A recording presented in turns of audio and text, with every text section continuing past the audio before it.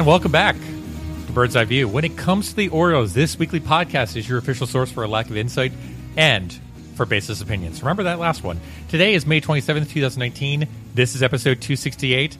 My name is Scott Magnus. And I'm Jake English. And on this week's show, we're going to augment your reality. Thank goodness. We'll also fix that dump that you call Camden Yards. You shut your mouth. And we'll do that right after we lubricate for the show. It's time for the drink of the week. Jake, what are you imbibing on this week? Best drink ever.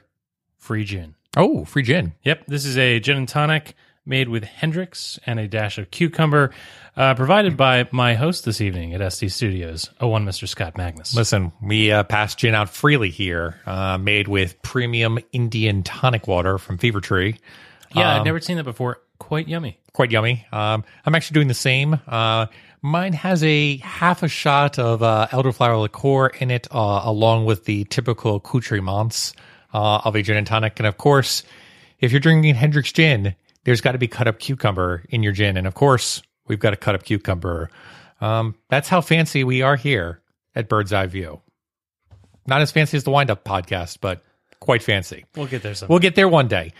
Jake, if we want to find out what kind of Budweiser-based product, AB InBev product that you're drinking on a weekly basis. Hey, I drank great beer this weekend because I was out of town celebrating Memorial Day weekend with family. Check it out on Untappd. There's all sorts of stuff that isn't Michelob Ultra or Bud Light Lime. Jake, I would actually say that your Untappd at Jake E4025 it's much more of a Chris Davis hitting aspect, where it's like 2 weeks of like, oh, okay, that's pretty good beer, and then it's 2 weeks of, oh, what is this that he's drinking? Look, Scott, it's a marathon. It's not a sprint. There are highs, there are lows, but it's nothing.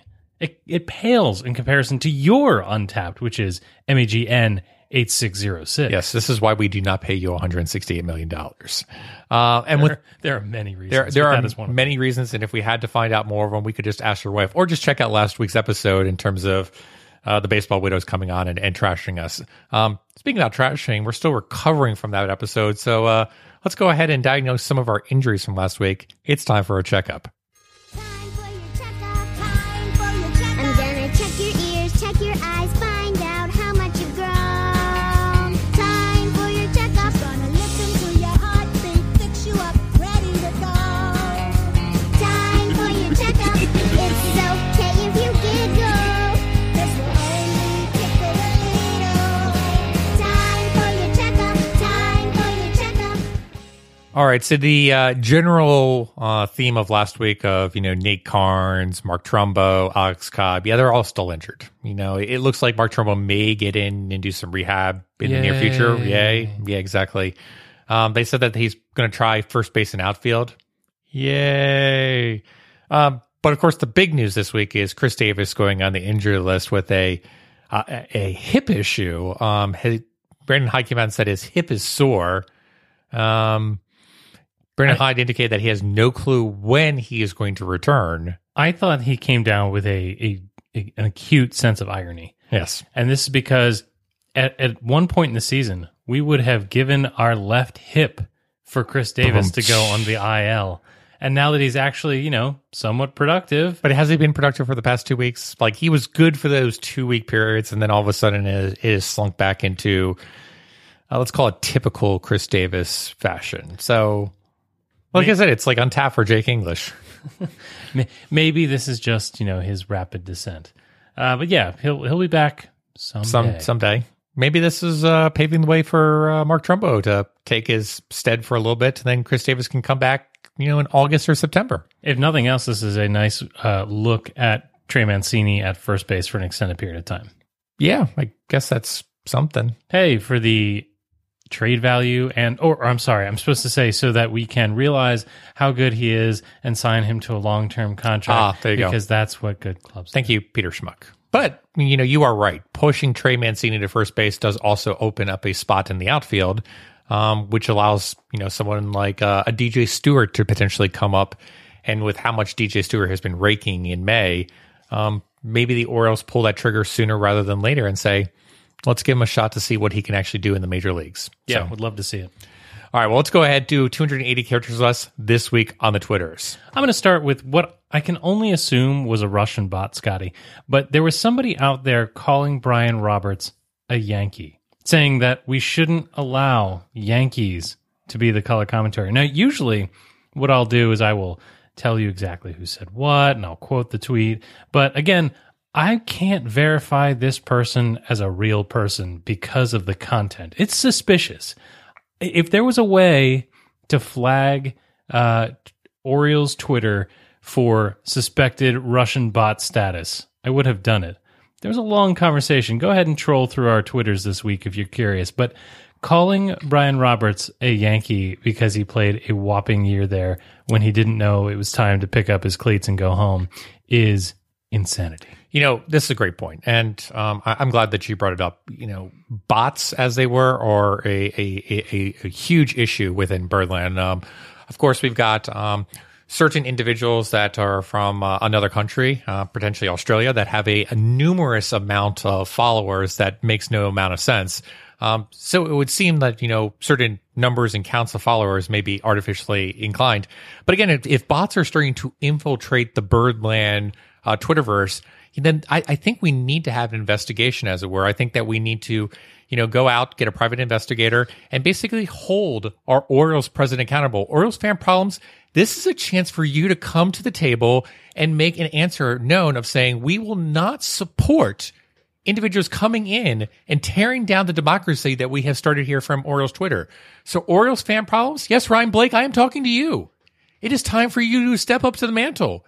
And it is time for you to take action in order to preserve the sanctity of Birdland. Look, I'm not going to give your theory credence here, but I've yet to see Blake's tax returns. That's great. I have not seen Ryan Blake's tax return either. So Ryan Blake, you're on notice. You're on notice.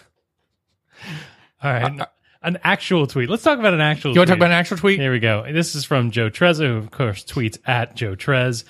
White hot once again, Renato Nunez is suddenly on a near 40 home run pace. Quote, it has to be the information and preparation I've been doing before the games in the video room, Nunez said. Having a plan and sticking to that plan when the game comes. 1 second. End quote. All right. Hold on. There's a lot here. Information. Yeah. Preparation. Yeah. Planning. Following through on that plan. This seems like everything that every single baseball player has been doing since they came to the major leagues. I am interested in this, though. The information and preparation. I would like to see how different the information available to the players is now, considering how it was, you know, in the previous regime. Yeah, I think ultimately this comes with we're entering into the end of May. School is coming to a close, which means that Matt Taylor's son has a little bit more time available to send, information to Renato Nunez telling him, hey, I've been watching you. Nobody else in the organization is actually watching you. Here's some pointers that I've noticed cheering you on. I think it's fair. Okay. So it's good to see, again, summer fast approaching, because that just means Renato Nunez is going to tear off as long as Matt Taylor's son does not go on vacation. This next tweet comes from Matt Kremnitzer, and I really want this to catch on. And Jake, I believe you coined this phrase. It's Sean Armstrong, a.k.a. New Mike Wright, in it for the save. Are you the actual founder of the New Mike Wright coinage? Because everyone has kind of referred back to you. Look, I don't want this to be about me. No. You and Mike Wright will forever be linked now going forward. I'm no Hufflepuff. This is all about New Mike Wright. Look. The Orioles acquired Armstrong when they DFA'd Mike Wright, and I believe in order to make room to pick him up, the Mariners DFA'd Sean Armstrong. Right, so the Orioles then claimed Sean Armstrong, brought him to Baltimore, and Armstrong is now wearing 43, which was Mike Wright's old uniform. He's literally New Mike Wright, and occasionally pitches like him too. Yeah. This next tweet is, I'm not sure if it's real. I'm not sure if it's been doctored, if the photo has been changed in any way, but I want this to be real so badly. This is a tweet that comes from Mark Johnson, who tweets at Mark Johnson 319, and he writes as follows: "Don't ever change at Rocky's scoreboard operator. And what you have here is a pregame note on the scoreboard right there at Coors Field.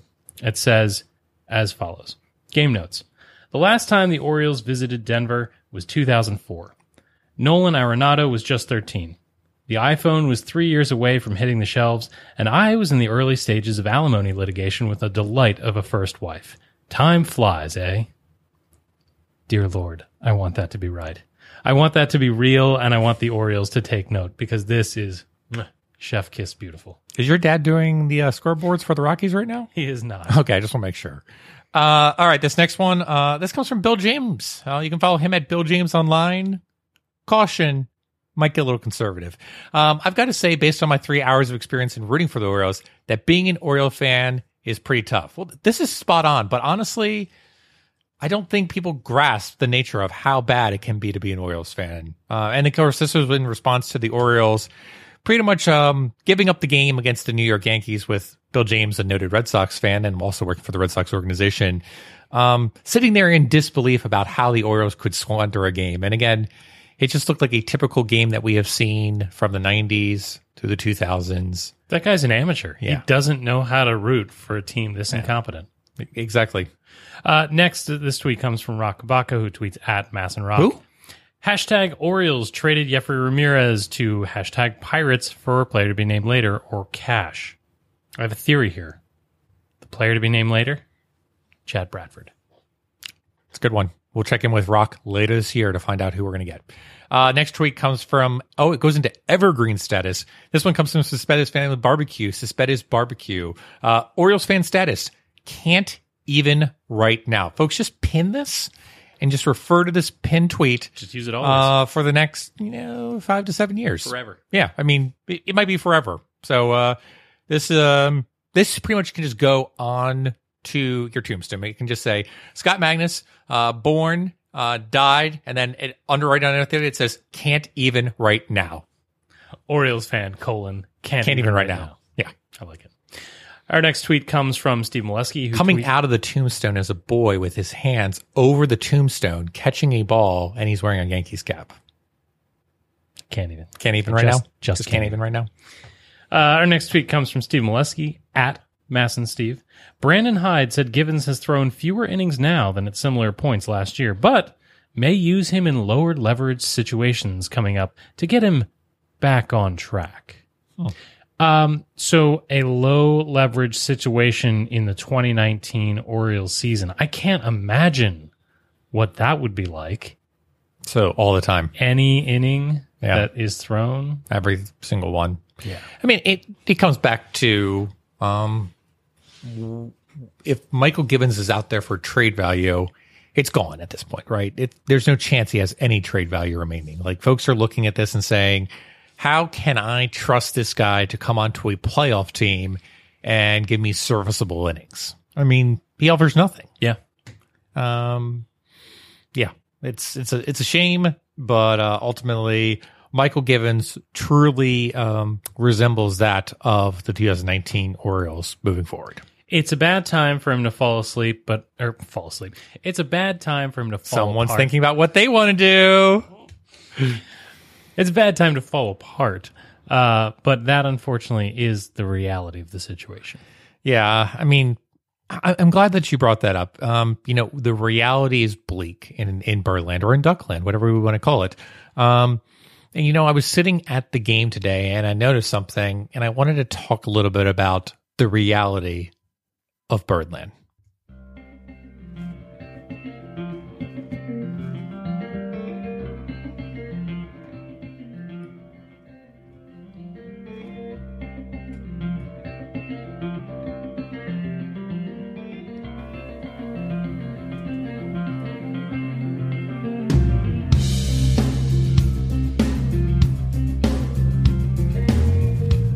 All right, Jake. So I was sitting in section 336 today, kind of just with my kids. First game of the season for me. Pretty much the latest I've been of any time of any season, even during the dark ages. Fair weather fan. Fair weather fan. I mean, everyone kind of knows that I've been traveling a good amount. Work be work. But I was sitting there and I was watching the scoreboard as I do, and cheering on Mustard. cheering on, middle crab, since it's always middle crab. And I was looking at the center field scoreboard and I saw something come up that was interesting to me. There was a notification indicating that there was this new feature out in Statue Park. It was an augmented reality portion within Statue Park. So, whoa, when you say augmented reality, like after a few brews, doesn't all reality become augmented? Yeah, absolutely. But augmented reality works in this manner of you basically you pull out your phone, and then in essence you interact with something that is within given reality. And then in that aspect of the phone, something will pop up or something will be shown on your phone in relationship to the real world. So a great example of this would be Pokemon Go, that basically has made billions upon billions of dollars to this point. So we're talking Pokemon Goose. Goose, yes. Which I believe Goose is a DuClaw beer. It's a sour ale. Plug for DuClaw. Thanks for moving to Baltimore County. Really appreciate that. But yeah, I looked into this, and it basically is you get to go out to Legends Park or Statue Park. You basically go out there. You basically tag the statue with your augmented reality device, which is your phone, basically. And when you take a picture, it basically pulls up highlights and content featuring the Orioles legend. So, like, if you go out there and tag Brooks Robinson, it'll show a highlight from Brooks Robinson basically in the 1970 World Series. If you go out there and watch Frank Robinson, they'll show a story about the Here flag at Memorial Stadium. If you go out and do Jim Palmer, you just see a picture of him in his underwear and his jockey underwear. So it's this fun way for individuals to interact with the legends and kind of understand and learn it, which again for us it makes a lot of sense, but I think it's also for visitors to come by and say, let me just see who this person is. I think it's a great idea in terms of, again, doing a virtual experience and getting to see content right there of saying, I don't really know much about Jim Palmer. Let me see something about Jim Palmer if I'm not familiar with them. I also think it's brilliant because, Scotty, we're savvy and all that kind of good stuff, but this feature is not for us. This feature is for the kids, right? This feature is for a generation that's not familiar with Brooks Robinson, not familiar with who Jim Palmer was as a player. They may know him as a broadcaster. This is for the kids, which I think is phenomenal. Because as you know, baseball has a problem with the current generation. Just ask any sports writer and they'll tell you. But you're right. I mean, history is one thing, and you and I are both avid history lovers. We've got into conversations about 20th century history and 20th century political dealings within Eastern Europe many a times, because we're cool like that. It's been known to happen. Yeah, ladies call us. But when we were basically learning about baseball when we were kids, let's call it 5 to 8 years old, one of the first things that I did was I flipped over the back of a baseball card and just basically said, let me take a look at this 1982 Topps card, and let me just read about this guy and make a determination of, how good is this player? And then you kind of sort through it and you trade your cards to your friends, compare stats, you talk over things. And, with, those decks, back in the day with, Topps and Fleer and everything like that, I mean, you're talking, 700 to 800 different cards. So again, just kind of learning the names, because the only other way you're going to do that is by going to the library and getting a book. And what kind of nerd goes and looks at a book? So instead you look at baseball cards. So this gives an opportunity for someone that is a kid to potentially learn about history. There was a really funny interaction with whatchamacallit, Mike Yastrzemski. And there was a kid out there asking for his autograph, and he says, how do you spell your last name? And he spells it for him, and he's like, how do you say it? And so he's like, it's Yastrzemski. And he said, the kid's just like, oh, okay. Like, he's never heard Yastrzemski before. And I'm like, oh, that's interesting. Like, for our generation, we've heard it because it's a household name. It's a household name. But for kids in this age, it's a possibility. That was 40 plus years ago. So maybe you haven't heard of Yastrzemski before. I mean, it's possible. So tell me about this augmented reality. This has to be pretty new, because I haven't seen it, and I've been to the ballpark before today. Yeah, so I think this is the first year that's being done in Legends and Statue Park. It's actually set up by through the MLB ballpark app. and it's actually being powered by PNC. So I think it's kind of an initiative by Major League Baseball and the Orioles to see how can we get more interaction within the given ballpark, I'd be as curious opposed to to just see- going back to their seat. Yeah. Yeah, I'd be curious to see if they do this in other parks or if, they're a small group like Camden Yards where they're piloting it. It's pretty cool. Yeah. So it's through the ballpark app that makes a ton of sense. That's really awesome. I hope this takes off. I think it's a great opportunity to market. I think it's a great opportunity to connect to fans of a certain age. But Scotty, we're ideas people. And so we need to take this idea and we need to build on it. Mm-hmm. It's great to find out about Brooks Robinson. That's a great thing. But that is not all of the potential that augmented reality has in the ballpark. And so I think that there are a couple of things that they can do. You've mentioned Pokemon Go a couple times now. This could make Camden Yards a land of adventure Sure. for fans in a way that has nothing to do with the misadventures on the field. So hear me out. I've got 3 ideas. Okay.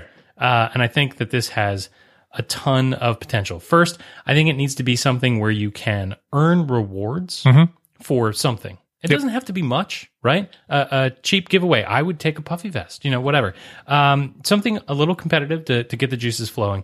I think that you need to find out where birds have been put on things. Ooh. All right, so the infamous Andino and Jones trip through New York City where We they put birds on things. Right, Yeah. right. An augmented reality like that where you follow some players, could be Hanser Alberto, could be Trey Mancini, could be Jonathan Trade Value Villar, walking through the ballpark, putting birds on things. You go ahead and you click on that bird and you get points or something. But I think that putting birds on things is you can follow that throughout the concourse. And then that turns into, advertising capabilities. Oh, I just happen to end up here at the hot dog stand. I need to buy a Roma sausage. Yeah. That kind of thing. So I like this idea, put birds on things.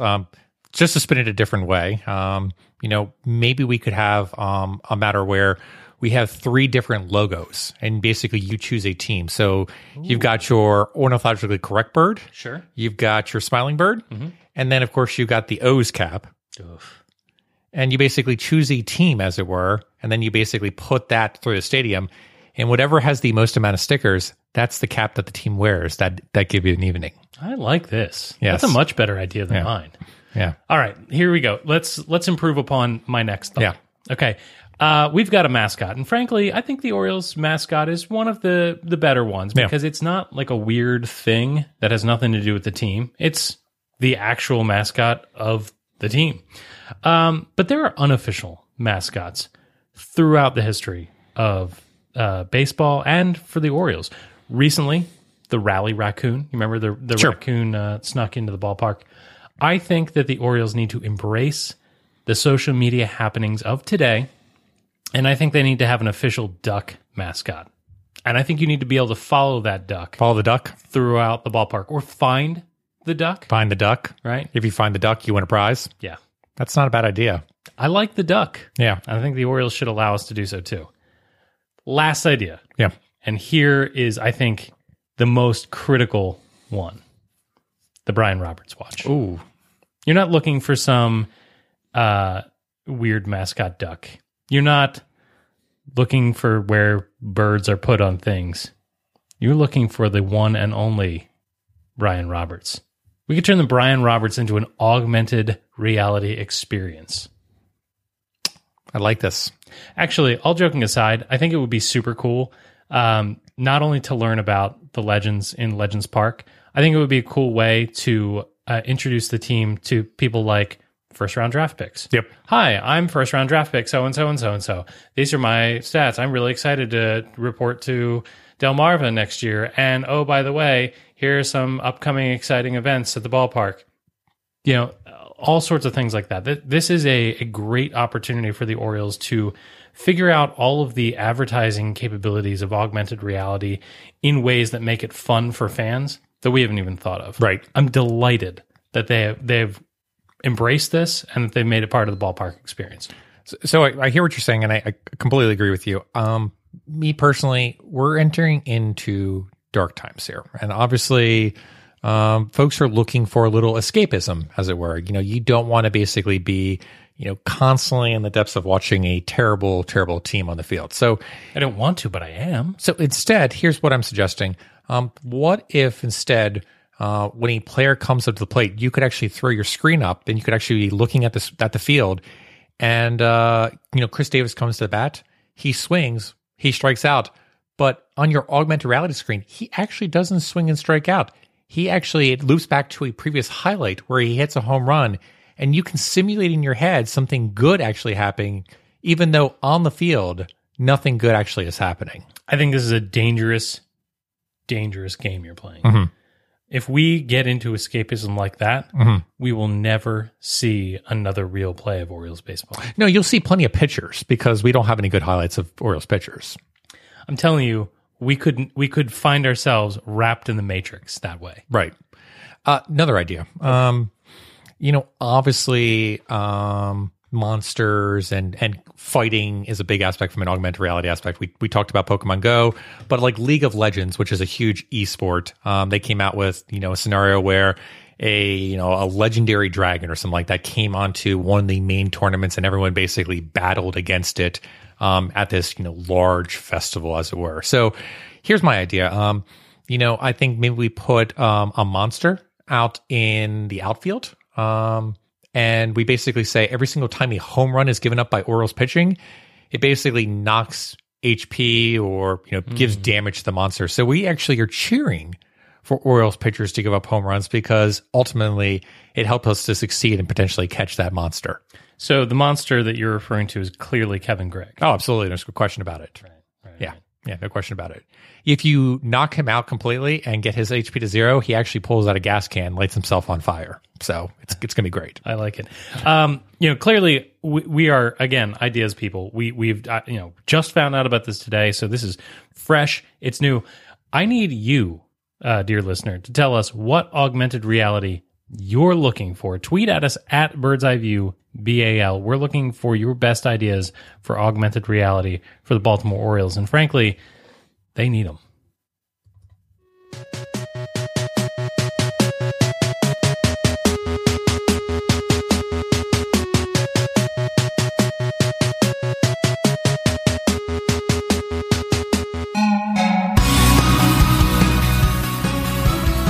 Scott, we have to give it to the Orioles. They're trying to get you back into the park. No, not by fielding a competitive team, Lord, no. But they are doing everything else they can to lure you to Camden Yards. We've discussed the promotional schedule ad nauseum. But they're finally starting to get creative with their ticket packages, right? We've discussed the 4-game flex pack, which the Orioles are referring to as choose your own adventure, which I think, again, dangerous marketing. Not sure why it's coming out now as opposed to December, but what can I say? This team's always been a little late to the game. But here's something interesting that the Orioles just did. They announced a halfway to Black Friday. They're calling it halfway to Black and Orange Friday, where for a single game on May 31st, you can purchase tickets, select tickets, half off. And this is pretty interesting. There are 5 ticket areas where they're literally slicing the price in half. So, for example, Upper Reserve, sections 306 to 312 and 358 to 372, those tickets are normally $20. You can purchase them for this game, $10. There are 2 sections that they're giving at $10, one for $12, one for $16, one for $19. And so for all the folks out there saying that the Orioles are not family friendly, that they're not affordable, that's crazy talk. In addition, you get this retro 1954 bird t-shirt. I am delighted to see this. I'm delighted to see this because this is exactly the kind of retreat that we need to encourage. People need to buy all sorts of tickets to this May 31st game against the Giants so that the Orioles will say, oh, slashing ticket prices gets people into the park. I mean, remember back in 2012, they cut ticket prices back to like 1997, 1992 values. Yep, 1992 values. during a season in which the Orioles ended up going to the playoffs. Right. That's clearly not going to happen this year. So we need to incentivize them to slash ticket prices. They are desperate. I think that we need to help them become a little more desperate. Sure.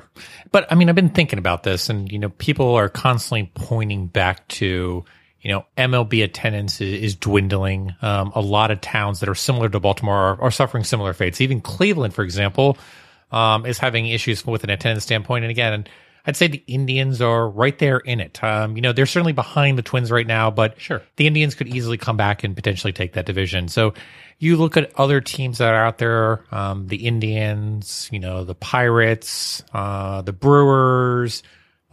These are teams that are getting middle market teams, probably low to middle market teams that are struggling to bring in fans. And I guess my question is, what could these low to mid market teams be doing? And I look at what the Orioles have, and as much as I love Camden Yards, I think to myself, I wonder if there's something else we could be doing that's a little bit more aggressive. So, I look up and I look at some of these other areas, and I think to myself, a lot of these other stadiums have areas where, large groups of people can congregate. So I take a look at some of the more popular areas from a congregation standpoint within Camden Yards, and I see the Centerfield Bar. And then I see the Miller Lite flight decks, which are very popular ticket items. So I think to myself, I wonder if the Orioles could do more of that. I wonder if they could dedicate entire sections to this kind of idea of you can come in with an entire group, and we're going to make it really cheap, and we're going to have it be standing room only. But it gives people an opportunity to come into the stadium, walk around, as it were, engage with the sights and sounds, get a feel for the ambiance, as it were, but at the same time offer something in addition that is a community feature, something similar to, hey, instead of us going down to Power Plant, let's go over to Camden Yards instead, walk in there for $5, and we can have similar drinks and we can have similar food to what we would want to be having. So, I was looking at this and I was saying, I wonder what would happen if we were to potentially offer a given area that had, local beers. Hyper local is a big aspect right now. What would happen if you said, we want to go out there and offer Oliver's a chance to come into the stadium and host, or you just basically go to Flying Dog and say, hey, we want you to expand what you're doing with the tap room, and we want you to go upstairs and we want you to do a cask tasting this evening. And we're going to invite everyone to come over and basically buy cask taste beer from you and 3 other of your brewers that you would want to have it with you. And at the same time, you come back and say, we also want to have several local food trucks or food restaurants be well represented up in the left field section, and say, hey, you're going to be up there. You're going to be serving similar to a tailgate fashion that we see with like Be More around town, where you've got beer, you've got food, everyone is kind of commingling, as it were, and then you're kind of watching the baseball game at the same time. So I think Camden Yards is beautiful. It's clearly one of the best stadiums in existence right now. The only knock on it is that there are no sight lines from the concourse to the game, right? So a lot of this congregation that you're talking about, a party atmosphere, can only take place in places like the rooftop bar, or the Miller Lite flight deck, which, if I'm not mistaken, they chewed out a section of club. Yes. Right? So your club real estate, the moneymaker, right, is the only place that you can make this thing happen. Correct. For as much as we would like to say, just knock out a section and make it see through to the concourse, you can't do that at Camden Yards. One, architecturally, but also it would ruin the aesthetic of a ballpark that's all about aesthetics. Sure. The other thing that I think is interesting is if you bring down the total seating capacity of a ballpark, that's all good and fine until the ballpark's good again, right? And then so that funding never comes back. So I was thinking about this, and I completely agree. This is a concern for myself as well. But we're going to go back in history. I'm going to go back to 1996 and 1997. I'm listening. 1996 and 1997 playoffs.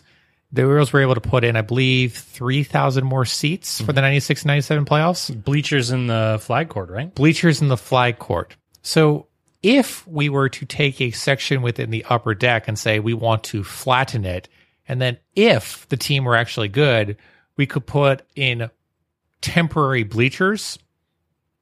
One would think that maybe seating technology has evolved to a certain regard over the past 20 years where setting something up like that would be very easy to do. If not augmented reality. If not augmented reality, absolutely. I'm more interested to see what opportunities the Orioles have in skirting the contracts that they have with Delaware North. Sure. Because I think it would be interesting. You know, you're talking about Flying Dog, with whom they already do business. But I think it would be awesome for the ballpark to be able, for the Orioles, to be able to, you know, go out to companies, right? Because we talk about how it's the season ticket for businesses that are really hurting the Orioles. Go out to companies and say, look, buy out a section of the stadium. It'll be half-price beers. You have dedicated vendors that are just there for you, special food and beverage that only you can get access to, and it'll be dirt cheap, half price, whatever you say. Because honestly, if you could say, hey, my work has this thing going on Tuesday night, the Orioles are going to get their brains beaten in by the team coming in to play them, but I'm going to be able to go to a baseball game and buy $4 beers and eat food that I don't usually get at Camden Yards, and it's going to be a bunch of my friends, and we'll be able to hang out. That's a good deal for them. I completely agree. And, I think it comes back to this mindset of, that club aspect where it's like a suite. But just imagine, let's talk about right field, right by the warehouse in that back triangle section. Let's just say we level that. Jake, how much money would you pay to have, let's say 50 to 100 guests there for a wedding reception? Yeah.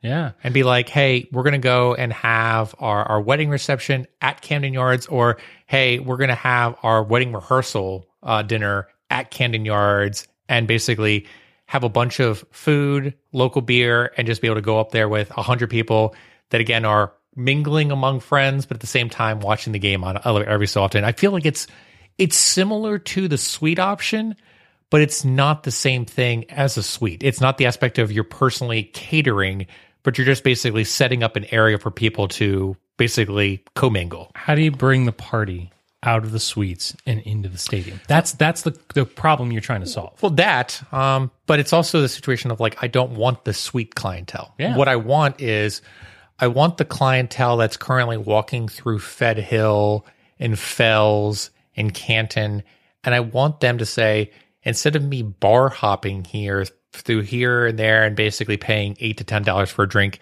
how do I get them to come to Camden Yards and offer that pub style food or tapas style food that they want to have, and then at the same time be able to have a cocktail, a beer, or a glass of wine at the same time for similar pricing to what we would see. This is not going to be your typical $3 to $4 beers. This is going to be kind of a finer aspect. These are going to be, beers for, $6 to $8, but again, they're going to be craft beer. And then it's going to be, cocktails for the typical $8 to $12. But again, they're going to be higher end cocktails. So when we talked about this off mic, I kind of, shuddered when you said maybe we need to remove seats, because I thought, oh gosh, where? But that whole Section 3, Section 7 area that you're talking about is a pretty good candidate. Yeah. And amazing sightlines to the game. Amazing. If we could get another center field bar, but in that location, I think that would be a real moneymaker for the club. Again, I think that they have to do something special to attract people into the park. They're already making money on the folks that are coming. The problem is not enough people are coming. Yeah, I completely agree with you. I mean, the biggest issue this comes back down to is Delaware North, and also beer distribution deal that the Orioles currently have, I'm sure, with Budweiser and all the big breweries. So, ultimately, it's going to come back down to what are those distribution deals worth it to them, and then how readily available are the Orioles willing to say, we're willing to walk away from that.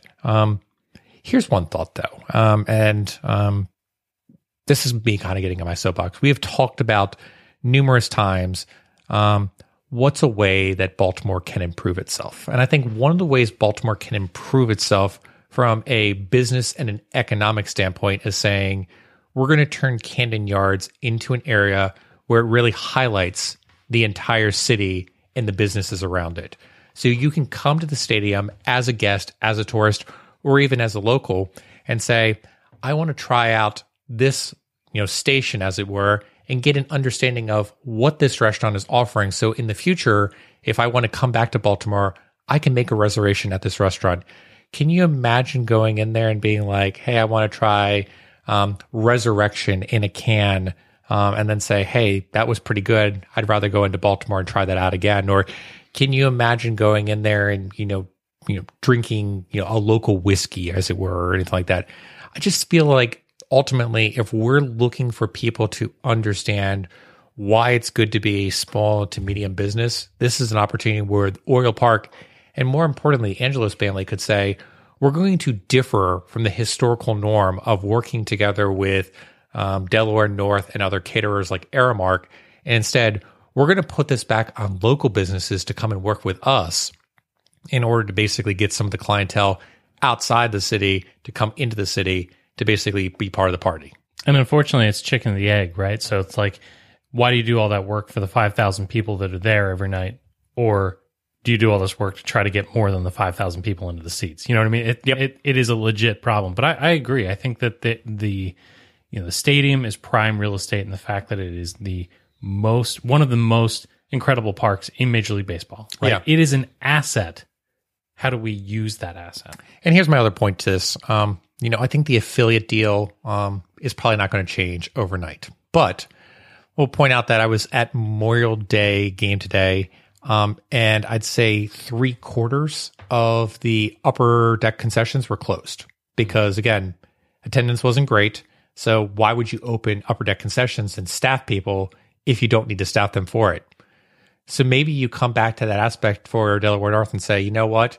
Based off our attendance numbers and based off of how often we need to stack these given areas, we're going to close this whole area off. You don't need to be part of that portion anymore, but instead we're going to open that up and rent it out accordingly and turn it into an incubator style aspect where restaurants can come in and basically rent it on a series, monthly, or per game basis to come in there and cook, similar to a food truck aspect.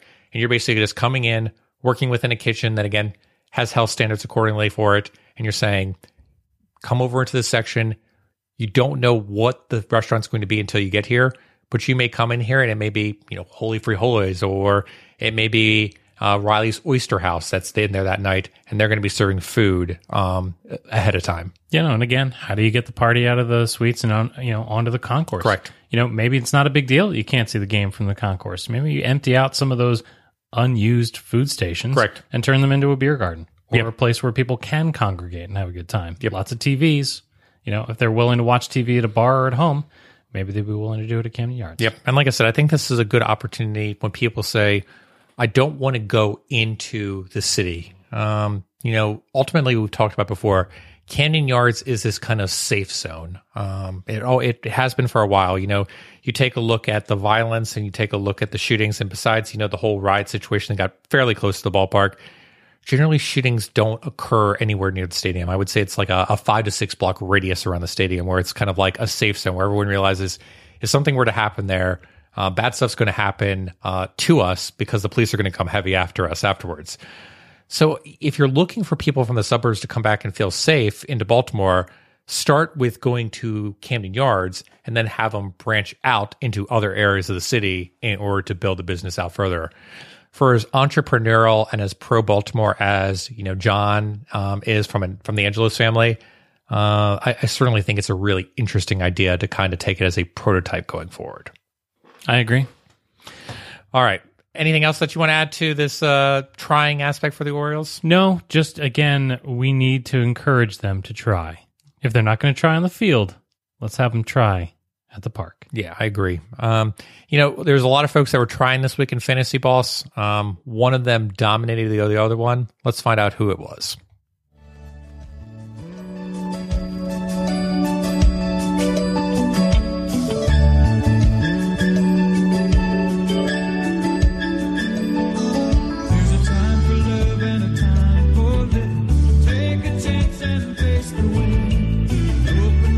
So, Jake, what were you thinking with this pick?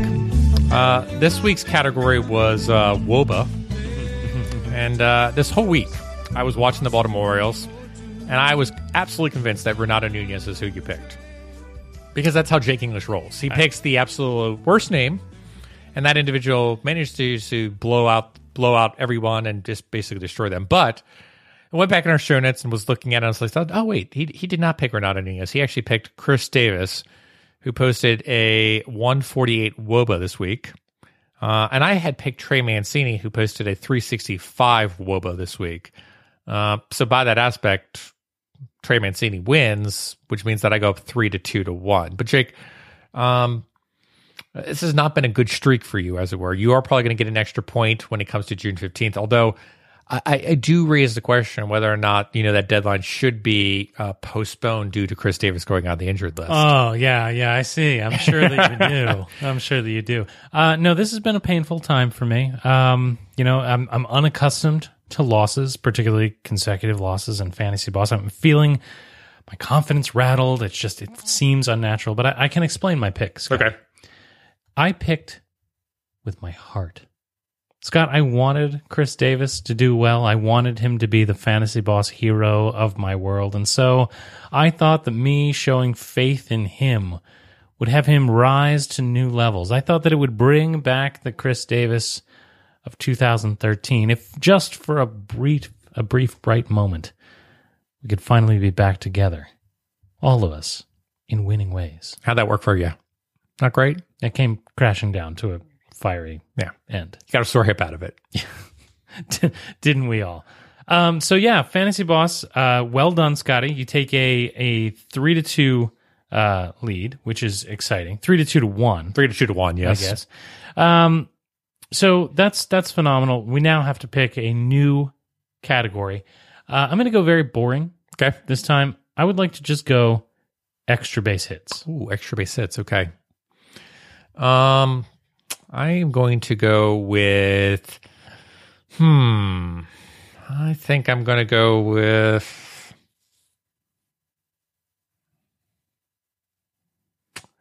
Jonathan VR. That's a great pick. I think VR, Nunez, and Mancini are the clear good picks. I'm going to go with who I should have gone with last week. I'm going to try to ride Renato Nunez. Renato Nunez. Hoping for the power to continue, as it were.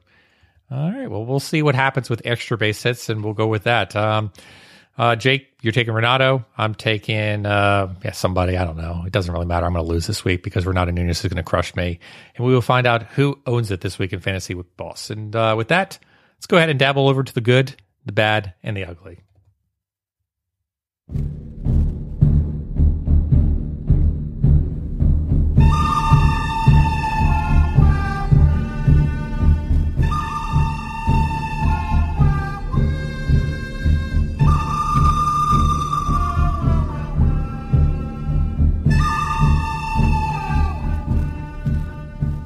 That's right. It's time again for the good, the bad, and the ugly. I'm going to go ahead and get started, mostly because Scott's rants far exceed the excellence of my own.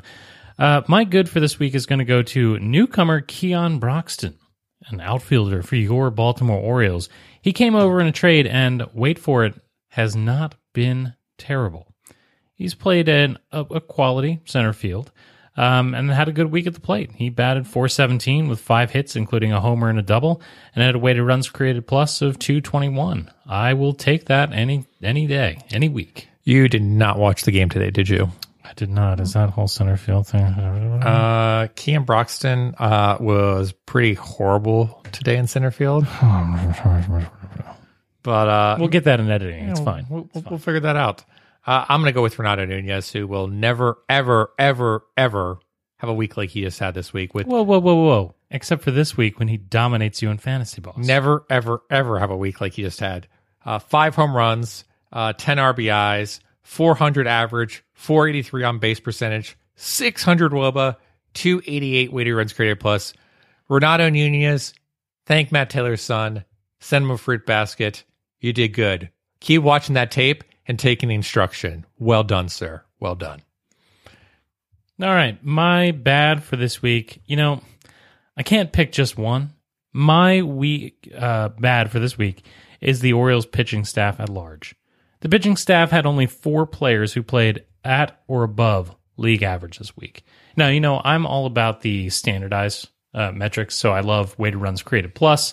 There are stats for pitching in that vein. ERA minus, FIP minus, XFIP minus are again, standardized metrics for the pitching. Only 4 players pitched like Major League Baseball players this week. And they only accounted for 11 innings of baseball. The Orioles pitching staff, wretched. I would agree. Just wretched. Yeah, I completely agree with you, which is why I'm going to give my bad to Mike Wright. Mike Wright had a 6.0 Ks per 9, 6.0 walks per 9, 6 home runs per 9 this week. He posted a 6.0 ERA, 12.44 FIP, and a 6.9 XFIP. Mike Wright was absolutely horrible. Wait, Mike Wright? Oh, sorry. 1 second. It says Sean Armstrong here. I got confused there for a second. New Mike Wright. New Mike Wright. Oh, yes. new Mike Wright. There was That's an fine. asterisk there. It was so small that I didn't see it. Okay. I am used to that behavior. Okay, new Mike Wright. I feel a lot better. Sorry. All right, my ugly for this week is actually going to go to the broadcast team for the Baltimore Orioles radio network for today. You mentioned I did not watch today's game, which is true. Instead, I listened to much of it while slaving away building a vegetable garden in my backyard, and was treated to Kevin Brown and Greg Olson, who were just terrible after a play was made. Detroit Tigers shortstop, and I use that term loosely, Ronnie Rodriguez made a boneheaded play, which resulted in a 3-base error, a run scored, and a player should have been out on a double play advanced to third base. This is bad. I acknowledge that this is a bad thing. But these two cats went on and on about this for several innings. This was several innings worth of discussion about what a boneheaded play it was, how terrible it was, as if these two guys have not been forced to watch the Baltimore Orioles for the entirety of this season. Guys, I get it. Move on. It was a moment of anger in which I did not enjoy the radio broadcast. Again, I'm spoiled, having grown up on John Miller and on Joe Angel, so perhaps this is a problem with me. But for today, those two guys were ugly. Yeah, Greg Olson doesn't do anything for me at all. Like, I know Kevin Brown is still getting a feel for everything, but Greg Olson does nothing for me as a color commentator. I just it was again and again and again and again with how bad this play was and how this guy had screwed up. And I was like, guys, all right, I got it. Move on. Yeah, move on. Yeah. So my ugly for the week obviously has to go to Renato Nunez. And obviously we know how bad he was with the amount of blown saves. I don't think we quite understand. Michael Givens? Yeah, that's what I said? Renato Nunez. Oh, I meant Michael Givens. I was very confused for a brief moment. How much gin is in here? I don't know, but you're not finishing your cucumbers. That's the problem. I am going to eat these cucumbers in just a second. So, of course, we know about Michael Givens' blown saves. But I wanted to point back to a stat that we have talked about before in the past when it comes to relievers, and it's win probability added. Mm-hmm. We've talked about relievers in the past, like Zach Britton blowing saves. The win probability added for the given week might have been like negative 0.5 because, again, he might have a blown save, but then he would have, save the next game and it would all manage out.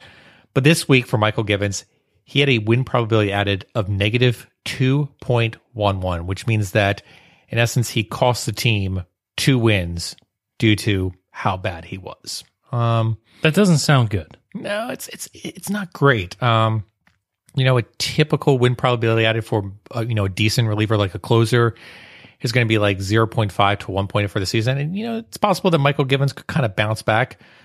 But, man, you take a look at his numbers, 9.0 Ks per 9, 18 walks per 9, 9 home runs per 9, a 24 ERA this week, and 11.56 XFIP. And what's crazy is you look back at that one game that he lost against the Yankees, and he got the first 2 outs pretty quickly, and you're like, all right, we got this game. And then he didn't get the call, and it's like he self-destructed. It was like he was Greg Olson, and he couldn't get over the fact that a bad play had just occurred. And I don't know what to say. Ever since that moment, Michael Givens has been horrible. But, you can watch Michael Givens come out right now and you can watch him pitch and you can just tell right away he doesn't have the command that he has had in the past.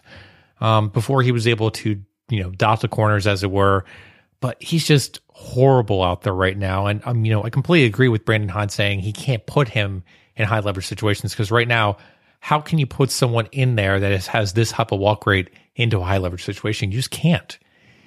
He, in essence, has to go back to potentially a multi-inning reliever and basically work 1 to 2 innings in low leverage situations just to get a feel once again for his pitches and get a feel for his delivery and his mechanics.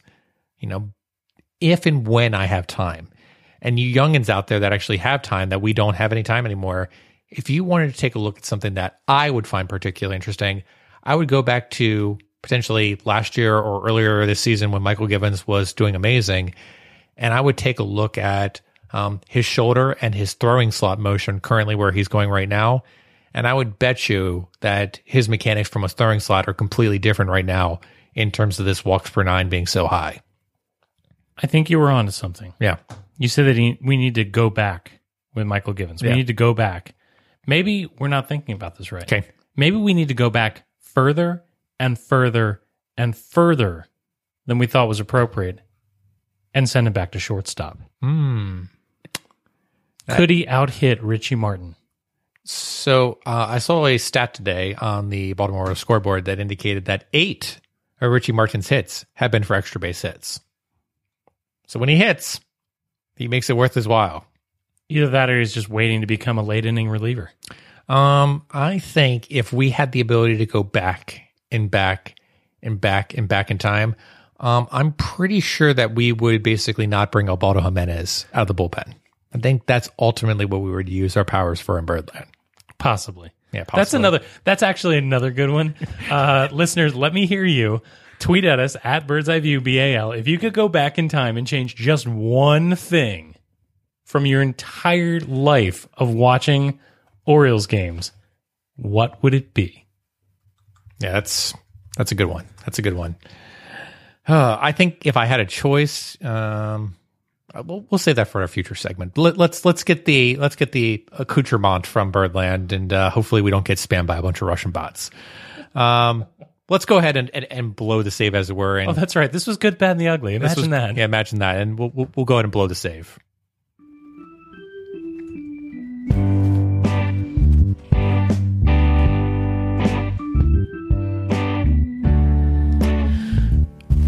All right, so news came out, I guess it was today, about Dustin Pedroia, who's going to be taking a leave of absence from baseball. Pretty emotional kind of press conference, Alex Cora with him. Dustin Pedroia obviously really kind of broken up, just in a bad sort of talking through, how much of a issue it is basically for him to walk. He's not going to go back and get another surgery. And he mentioned that it's a possibility that he'll never return to baseball once again, which, all things aside, at the very end of it, we'll look back at his career and we'll be like, hey, he had a great career, won multiple championships, tip of the cap to him. One of those players that you hate because he's so darn good. Right, exactly. But of course I did the tragic thing, and I basically delved deeper into the story and read the comments, as it were. Oh, Scott, no. Never read the comments. Never read the comments. So I decided to go down into the Twitter wormhole to basically make myself feel bad.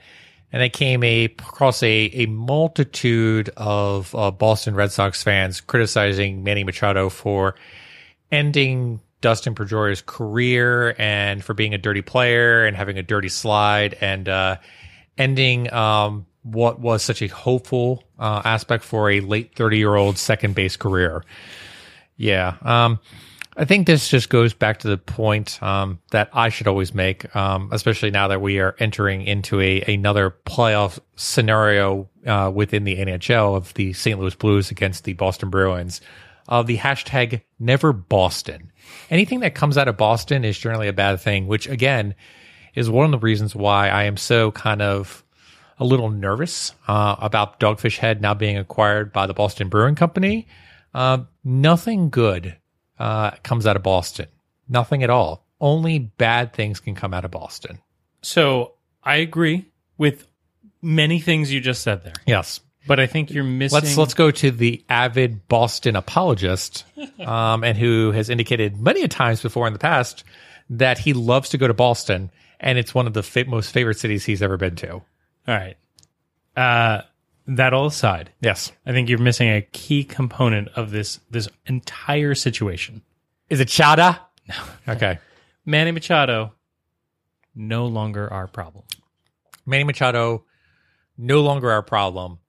However, I think it further reemphasizes my belief, in my opinion, that Boston fans, they're the absolute worst.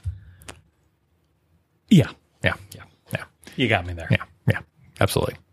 And that is our show. Remember that you can find this in our entire catalog of indispensable episodes at birdseyeviewbaltimore.com. Bird's Eye View is available for download wherever it is you get your podcasts. Subscribe to the show on Apple Podcasts, Stitcher, Google Play Music, Spotify, and many others. And please remember to rate and review the show. We appreciate the feedback, except from Boston, and it encourages other people to listen for the first time. Come and get social with us. You can email us at contact@birdseyeviewbaltimore.com or Boston-related hate mail to scott@birdseyeviewbaltimore.com. Hello. You can find us on social media on Instagram, Facebook, and Snapchat, but the very best way to get a hold of us is on Twitter, where we tweet at BirdsEyeView, BAL. And with that, Baltimore and beyond, I'll bid you all a fond adieu. Good night, Baltimore. Be safe out there, and let's go O's. Seriously, I can't think of one good thing that's come out of Boston. Like, Mark Wahlberg is like the #1 paid actor right now in the world. Like, how is that possible? They had a pretty good massacre. No. Stop. No.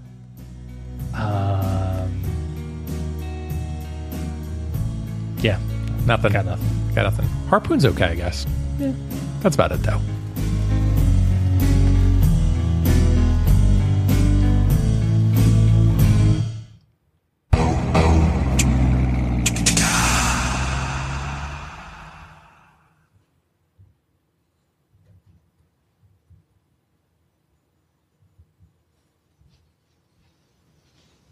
You're still here?